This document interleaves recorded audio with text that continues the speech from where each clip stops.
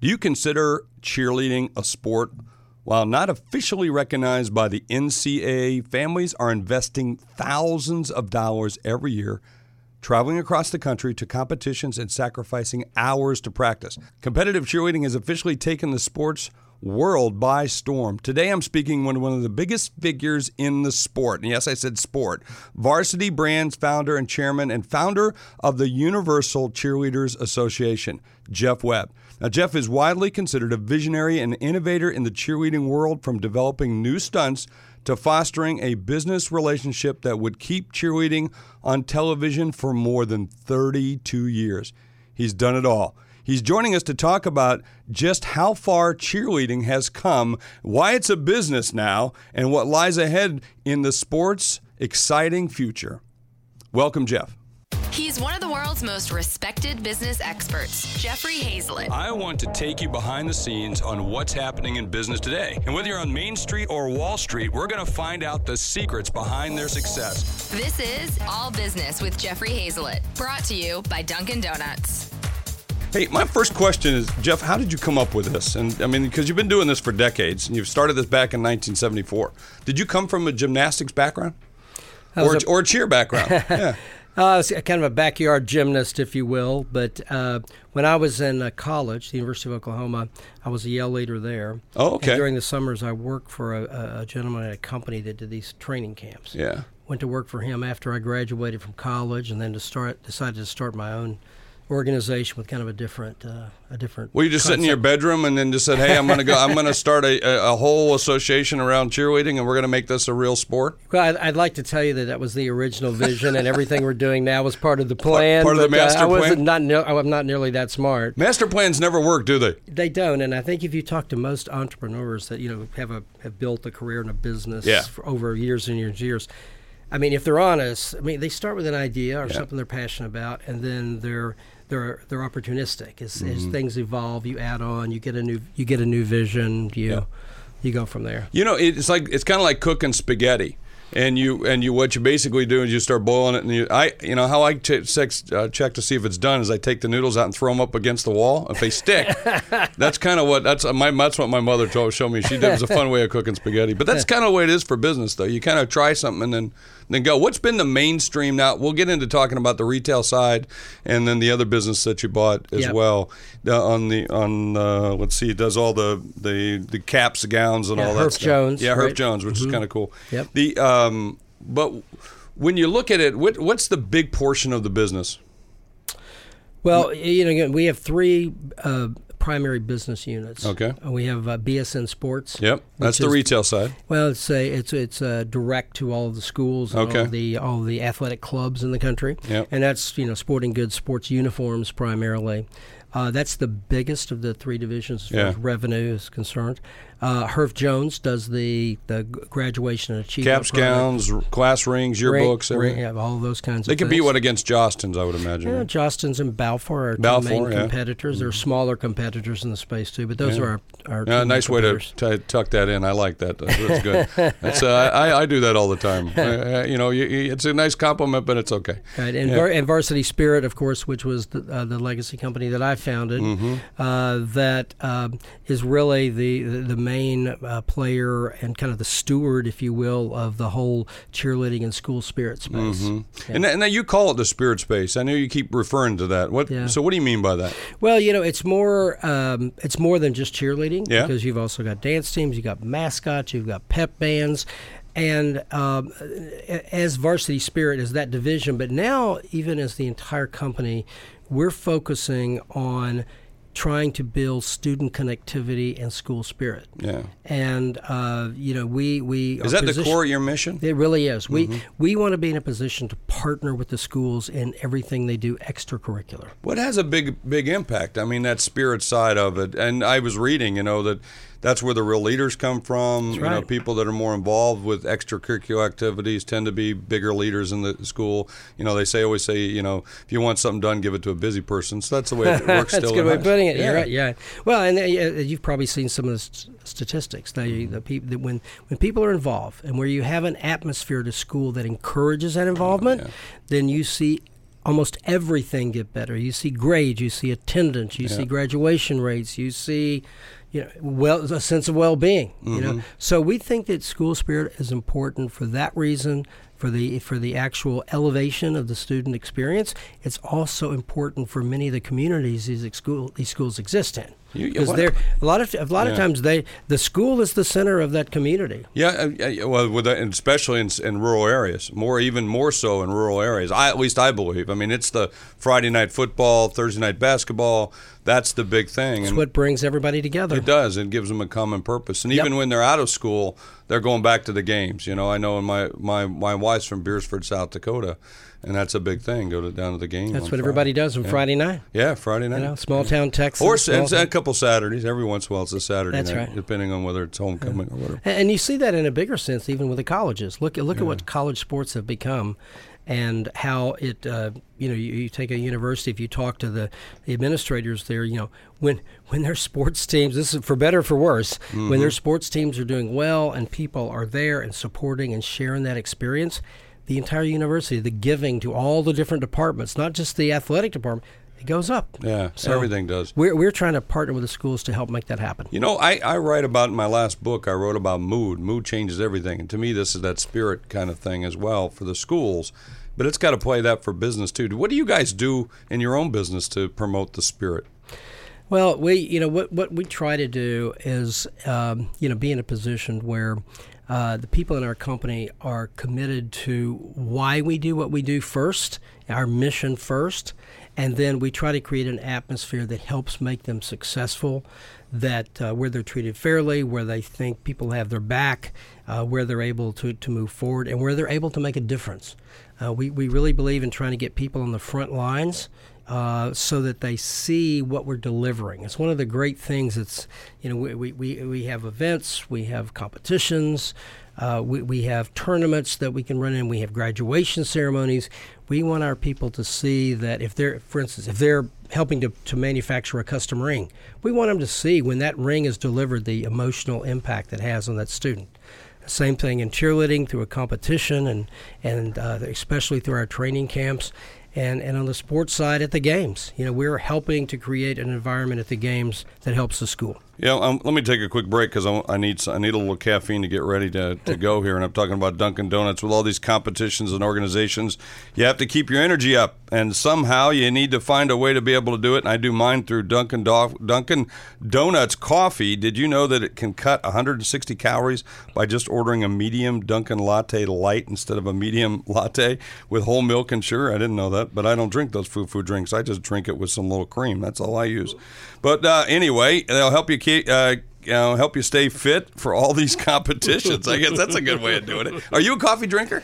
I am, and I drink it exactly the way you do. Yeah, just a little cream and straight, right? Yeah, and Dunkin' Donuts really is my favorite coffee. Is it good? Yeah, it is like absolutely. You just go. You can go up in the Northeast. It's everywhere. Yeah. I don't know so much in Memphis. Maybe. Yeah, we have it. Do you treat yourself with a donut every once in a while? I have to admit that I do. I do. Not very often, but I do. I would like to say every once in a while, but it's not the case. It's about every time I walk in, I like to have one. You got to have one. Hard to pass up. I love those sour cream ones. Those are my favorites. But now everything's like pumpkin right now. Everything's frickin' pumpkin. I don't know. Anyway, hey, so tell me about how the business is organized on the competition side. I'm kind of curious about that. How many competitions do you have? How many brands do you have? Well, again, remember we're talking about three business units. Yeah, take out the retail side. I call the retail side, the BSN, and take out your cap and gown business. Okay. So you want to talk about Varsity Spirit? Yeah, that part of the business. Yeah. So Varsity Spirit, we like to say is kind of all things cheer and spirit, and that has to do first of all, education and training. So we have training camps all over the country for cheerleading teams, high school, college, junior high. We have about 300,000 students that come to our camps. We're the largest specialty camp operator in the world. And those camps are generally 4 days and 3 nights. We have college cheerleaders and college cheerleading coaches that we select as the most talented and the ones who are best able to teach. That's our instructional staff. It's several thousand of these college kids. Yeah. We train them before the summer starts about our curriculum, and then we send them out and they execute. So we have that, and we also have a series of competitions that we do not only in school but also in club cheerleading. Club cheerleading is called All-Star, but it's like club basketball or travel baseball. Yeah. And those competitions are all over the country. And it's an opportunity for teams to come together, to compare what they're doing, to watch what other teams are doing. Our largest competitions, many of our largest competitions are held at the Walt Disney World Sports ESPN complex at Walt Disney World. And televised, yes. Been televised for a long time. You're on TV all the time. We are ESPN's longest kind of partner in programming partner. Do you own that, or did they do it in conjunction with you? No, we own the events and we own the rights. Right? And then so you're broadcasting it through some partnership. That's right. Yeah, because my buddies at CrossFit went after it the same way. Yeah. Very smart move. Very smart move. Yeah, thanks. Do you think that it could be done again? I mean, I look at what you built, and you really have no real competition in that space. I mean, there are maybe a little bit here and there, but you really don't.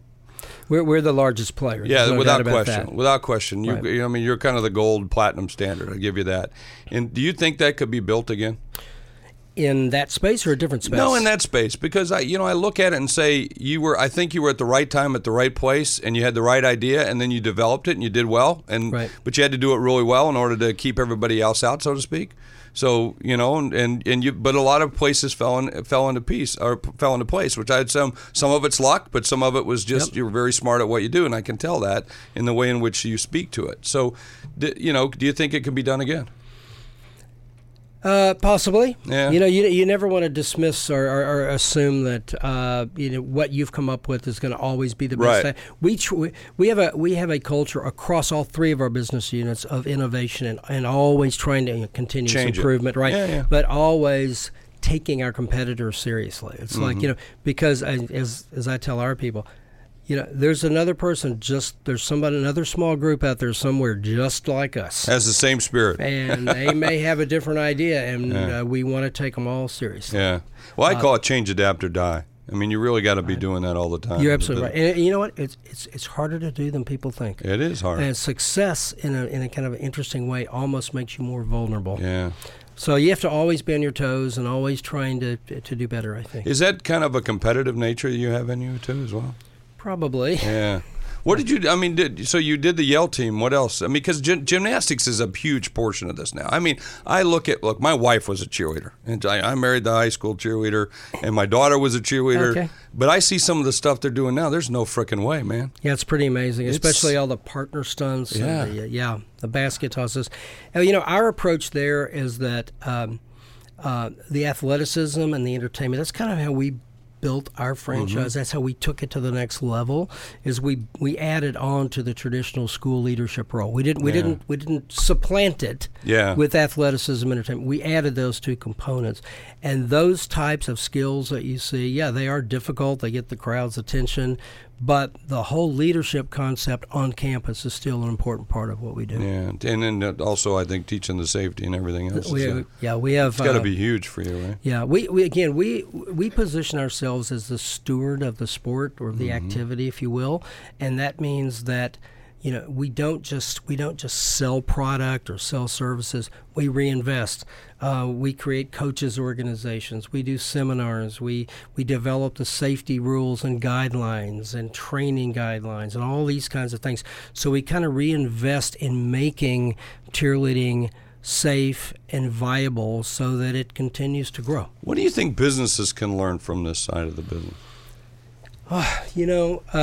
Besides the mood, I think that spirit mood thing is like the thing. I mean, that's what intrigued me. First of all, your story intrigued me, the fact of what you've done.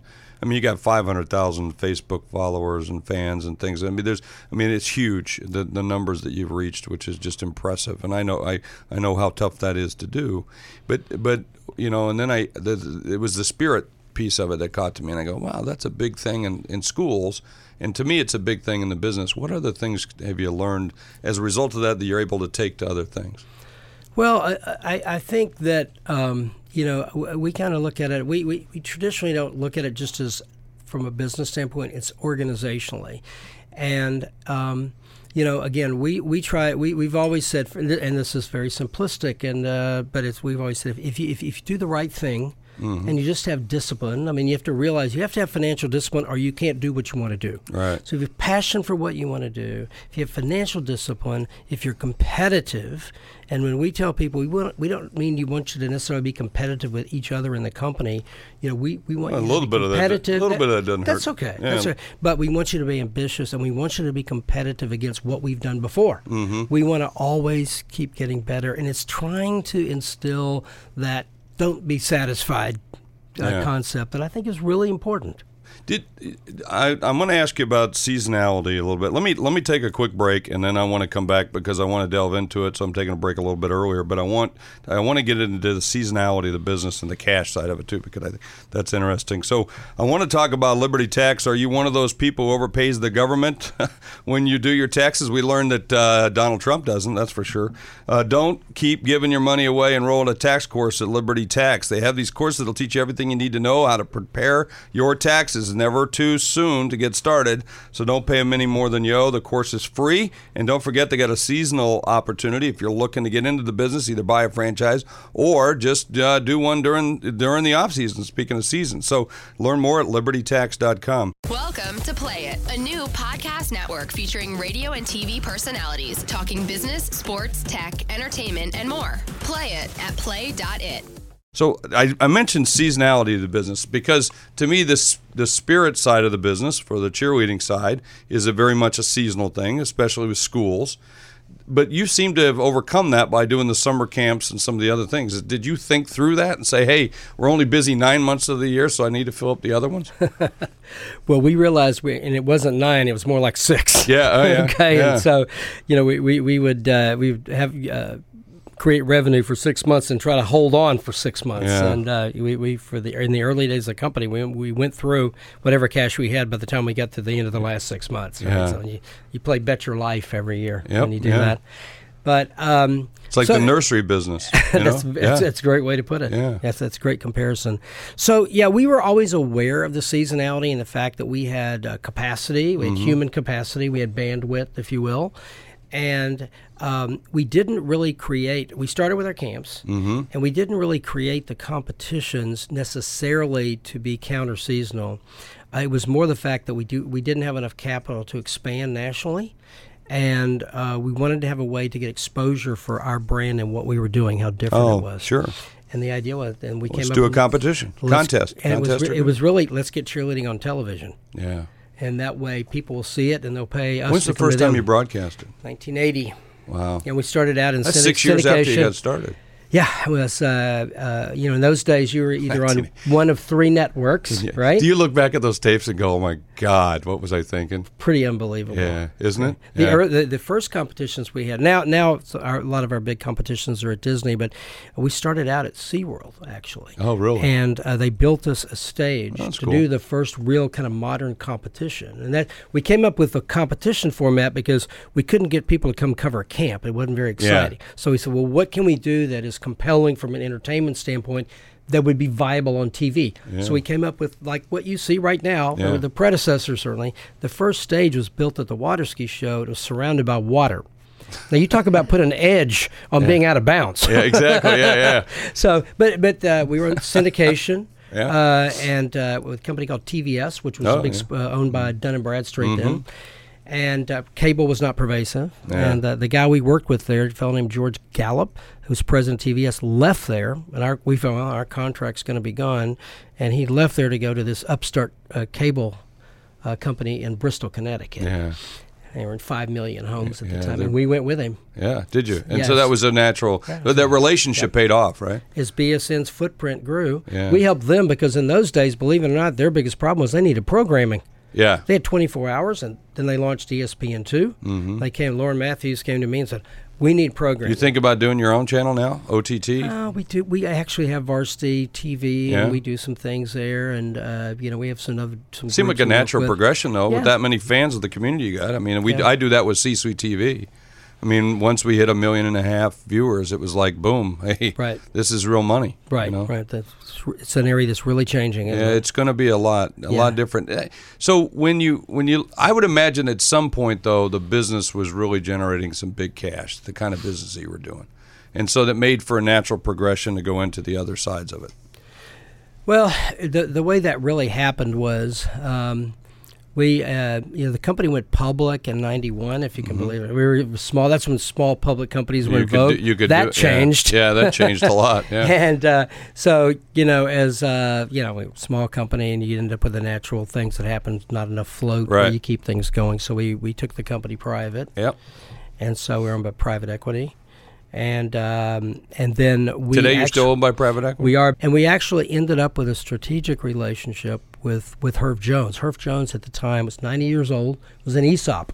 Mm-hmm. And really? An S-Corp ESOP with a lot of money. For those who are not there, this was all owned by the employees. That's right. Those that don't know what so we merged into Herff Jones, and then in that group, we acquired BSN Sports, and then about 2 years ago, we actually cashed out the ESOP and went with private equity again. So I'm listening to you as you do this transition. You're still there. That doesn't always happen. Well, for a variety of different reasons. A lot of people, when they do that, they go to the beach, right? Exactly. Yeah, I get that. But I'm not the CEO now. I'm the chairman of the company. I can really focus on the big strategic issues, how we kind of have the vision of how we grow the business. I work with our CEO, Matt Rubel, who's got a great background with bigger companies, consumer products companies, and our board. But I'm still very enthusiastic about. I can't think of one day that I got up and didn't want to go to work. Well, that's cool. But you don't always see that. I mean, look, I've bought and sold over 250 businesses in my career, so I know what that's like. Yeah, you're rolling your eyes. Exactly right. Yeah, I'm an amateur compared to you. Well, but when we're talking about billions of dollars, I bought one on Saturday for our C-Suite network, which I'll announce. I haven't done that yet, but I just know that doesn't always happen where you have the founder of the company kind of stick with it like that, especially through the private equity side. Yeah. Well, I still believe in our mission. And again, I go back, I get to see young people come into the company. I get to see the positive impact our company has on the young people who participate in our programs. And as long as I'm passionate about that, then, I'm in. So how do you separate the roles between chairman and your CEO? I'm kind of curious. I have the same situation many times, but I'm kind of see how you do it. How you lay that out? Well, again, my my role is more strategic and is more and not that Matt's isn't. He's strategic as well, but he also has people reporting up to him through the line. Yeah, but it's time, right? Oh yeah, it's great, and we have a great relationship. Yeah. And I have a whole lot of freedom. The board really supports me. It's like, for some reason they believe I'm pretty good at the vision thing and finding strategic. You're good on TV. You're good on radio here. That's not bad. You're not doing too bad. Thank you. So it's a good relationship, and I'm able to leverage, where the company's able to leverage his skills in running bigger companies and multi-divisional companies. And then I'm able to still be in touch with the employees. I'm out there at the touch points of where our company meets the public. Yeah. And then I'm also able to work on the kind of the bigger strategy picture and mentor people. So it's a good spot. I'm listening, and I'm reminded of the classic entrepreneur's tale of how an entrepreneur starts as a one-man band. Then you had these devout followers. Could I imagine you had some people when you were first getting started that, man, they didn't know what a balance sheet was, a P&L or what, but they knew about the business. And they were passionate, and they were all in, and they contributed greatly. Then you get to that next stage, and that's the tough one, and that's where you add these skilled professions like your CEO that you're talking about and others and of course you added those way back, but you keep adding that, and you keep looking for people who can, I say, add more zeros. Yeah. To the kind of scale that you're doing. I want to. How did you guys get to Memphis? Well, when I graduated from college, I went to work for this gentleman, as I mentioned earlier, that had this company that did camps similar to what we do. We eventually acquired that company, but my job was running these cheerleading camps in the summer. So I had 10 or 11 camps that I would run, and Memphis was kind of just in the middle of the area where I ran most of those camps, the Southeast. His company was based in Dallas, okay? And so when I decided to start my own operation, it's like I want to go where I have the most contact and I know the most people and I can kind of mine those relationships. And it was like Memphis was right in the middle. But how advantageous was it to have it when you talk about this other business that you got where you're shipping products overnight and shipping them by air and everything else, and you're right there where FedEx is? I was able to convince Fred Smith to move to – no, I'm just kidding. Yeah. But I was involved with a label company, and we looked at where we were going to put it. We put an operation in Memphis just so we could just have the distribution. Yeah. And then we put another one in Louisville so we had the balance between the two with UPS. Yeah. Did the same thing because we were playing them off of each other. Yeah. Well, again, I'd like to say that was part of the vision. Yeah, it happened afterwards. But it happened. But we've been able to benefit from it. Oh, absolutely. There's no doubt about it. Yeah. Do you? Well, anyway, you must integrate pretty heavily with those guys, I would imagine. Right? We have a very good relationship across the entire corporation with them. Yeah. If you could change one thing, think about that. If you could change one thing, I want to know what that is. But I'm going to talk about change, and that's SaneBox. Okay, because this is like my secret weapon tool. Jeff, I bet you get hundreds of emails every day. I do too. And I was swamped by them. I was spending hours and hours sorting out what's important and what was not. I was in the same spot until I found SaneBox. SaneBox intelligently sorts my emails so you can deal with the most important ones right away. I used to get like 180 emails in the morning, and now I wake up to 18 because I teach it and I drag them into folders for later or no reply or black box. I never want to see these again, or newsletters or friends, or I build other ones. And then the other thing is like trying to get you on the show. If you weren't responding, I might say 2 hours at SaneBox and attach it, and 2 hours later, if you haven't responded, it pops back in my box.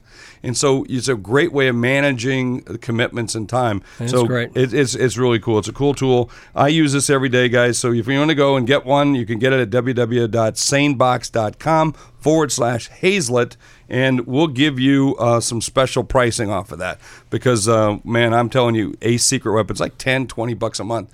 And I actually bought this for my entire company. It's really cool. And I know other companies that are using it now, too. Great. Yeah, it's a great good deal. Concept. So if you could change one thing, what would you change? I mean, if you like a do-over, because like everyone. I've made plenty of mistakes, as you can imagine. Well, we all have. I'm not sure I can narrow it to one. What was your biggest one so far? I always say so far because you're right. Everybody says, "Well, what's your biggest mistake you ever made?" I said, "I don't know. I haven't made it yet." So far is a good way to put it. I can remember. I can remember early on when the club part of our of cheerleading started developing All-Star, and we had some philosophical issues about we're still really committed to the leadership, the school leadership part, and the club part is only about competition, right? There's like over 2,000 gyms out there in the country. That sometimes they're connected and sometimes they're separated, right? That's correct. But mostly I would say because of politics, right? You mean separated as from the school, you mean? Yeah, but politics between leaders of the groups inside the coaches, school. It can be. But there's some kids that only want to do the competition thing. Sure. And so we couldn't really quite come to terms with that philosophically, and so we were slow getting into that space. We eventually kind of sorted it out and went, you know what? They're different. We call it a different discipline of cheer. Yeah. And so there are people that want to do All-Star, and there are people that want to do school, and we're fine with both. Yeah. It was an expensive catch-up because it developed without us being there. Yeah. Being the innovators, I always have these regrets about if we don't innovate everything. Right. And we did catch up with a major player there now, but that was one of the big regrets. Because you kind of almost like especially starting out, I'm kind of a scorched earth kind of thing. Go get it all. Everything. How much business do you want? All of it. All of it. Every bit of it, and get it. Well, what of it that's not good? I don't care. We'll figure it out as we go. And we'll eat and toss. Oh, don't like that, toss it. Eat that, toss it. And we're staying for this one, know. And so that's one. Yeah. Was it really scary in the beginning? I mean, sometimes you're like, oh my gosh, am I going to make payroll? I would be lying if I said there wasn't a lot of anxiety. Yeah. I mean, there was a lot of excitement. I mean, you have the peaks and the valleys, right? It's like when you're out there fighting to survive and prove that that your concept is going to work, and you've got your team, and they believe in you, and you all believe in each other. When something goes right, it's a big win. It's like amazing. But you're always sitting there going, you know what? We're the smaller player. We don't have enough capital. We're one huge mistake from not being here. Yeah, I mean, look, fear of failure is what drives, as you know, a lot of entrepreneurs. Right. If you really get them privately, it's like, they got an idea, but at the end of the day, fear of failure is an important part of their personality. Yeah. So that was there. Yeah, always there. And it's less so for you probably now, right? I mean, it's still there, right? But trust me, it's always still there. Yes, because your personality, your persona is linked to the business. Yeah. So it's really important that it succeeds and goes forward. So you're right, it is always there, but less so. Are you cognizant of that? I mean, you just said that about I always say every business leader should sell the business, because when they see you, they see the business. When they see the business, they see you. When they vice versa. Are you cognizant of the fact that you're that face of it? Well, I'm particularly the face on the spirit side of the business because I kind of created it and helped. Well, you're on TV. I mean, you're still commentating and stuff, right? Yeah, I still try to do that. The grassroots thing, and I've still got some of the original people that started with me. Several are still with me. Chris Shepard does our executive vice president, Robert Tisdale, HR. So we're all still in it. Yeah, isn't that great? That's what cool. we've seen. Yeah, that's cool. It's amazing. And they've all been. We have had, and I'm sure you see this in the businesses you cover that are successful.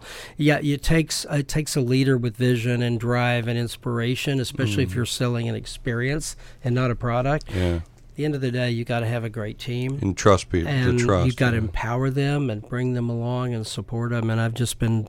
I've truly been blessed to have great people who have really kind of hooked their star to what we're doing and made it what it is. It's good to have those people too. I mean, you can look and they got your back. It's a lot like the spirit business, right? Exactly. You got to trust that partner catching you when you're up there, a story and a half up, and coming it's down. Quite a view. Yeah, it's coming down. What's big on that side of the business that you're thinking of?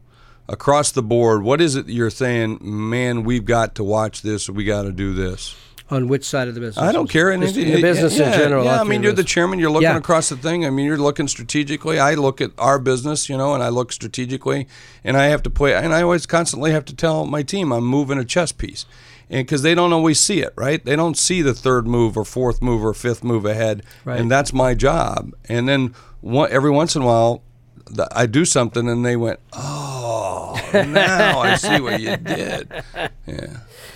Yeah. So, again, I think what we're concentrating on right now is how we take these three business units, and we've added to each one of those, and how do we take what each one does best and let them continue to be successful and win in their individual spaces. But then how do we really get them to work together to add that value to the school partnership? Mm-hmm. And that's what we're spending a lot of time on. That relationship makes it stronger, right? Yeah, and we want it to be real value. Mm-hmm. And we've really just had this program in place a couple of years, but it's having a big impact. In fact, we call it our impact program.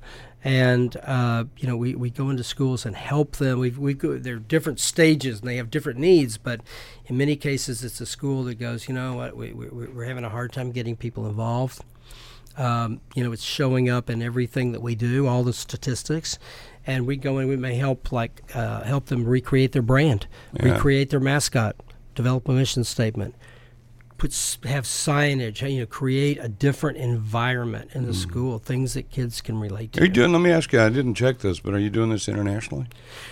We do have an international component to our business. It's still in its early stages. We've spent 10 years planting seeds and sending people to countries that have contacted us to help them start a team, start training coaches. But we've got an international federation now in our sports, 107 countries. We have a world championship that's huge, that's televised, that 71 countries participate. I would imagine more internationally, it's a lot like the 70s and 80s. That's exactly right. Yeah. But it's just getting started, and we're having to make sure that the way we frame it up, that we create an environment where we want this to be a grassroots sport or activity, not elitist. And so we want to make sure that we make it easy for people to put teams together. It doesn't require a lot of equipment. but that they learn all the safety techniques as they go along. Right. We don't want them looking on YouTube and seeing some video and going, I think I'll go try that. And it happens. Oh, yeah, all the time. Yeah. Well, you don't want to try it unless you know what you're doing, that's for sure. Yeah, absolutely, for sure. Yeah. Well, thanks, Jeff, for joining us. I appreciate it. Been my pleasure. Thank you. Cheers. Taking you behind the scenes of what's happening in the business world, Jeffrey Hazlett hosts All Business, brought to you by Dunkin' Donuts. Hey, at the end of every show, I'd like to wrap up with what I learned, and I had a great time talking to Jeff today about all things varsity across the board. And the big word that came out to me was passion and spirit. You know, I always talk about mood, but he helped to talk about the passion that you have to have. And I think you have to have passion, but you got to have more than passion. You have a great plan, and that's what helped with him and his business. He had a great plan of putting it together, but that passion is always there, and it's always showing through, and he brings it through every day, and he's teaching others all around the world. And I think that's something that we all need to do. So what can you do to take your passion and teach others around the world? And help me with my passion. My passion is to have more people listen. So tell your friends, get out there, do a cheer for this show right now. Get out there for All Business on CBSPlay.it and, of course, iTunes. And this has been Jeffrey Hazlett with All Business with Jeffrey Hazlett.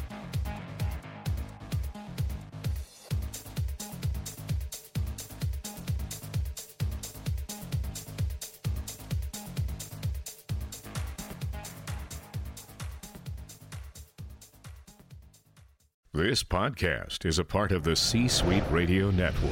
For more top business podcasts, visit c-suiteradio.com.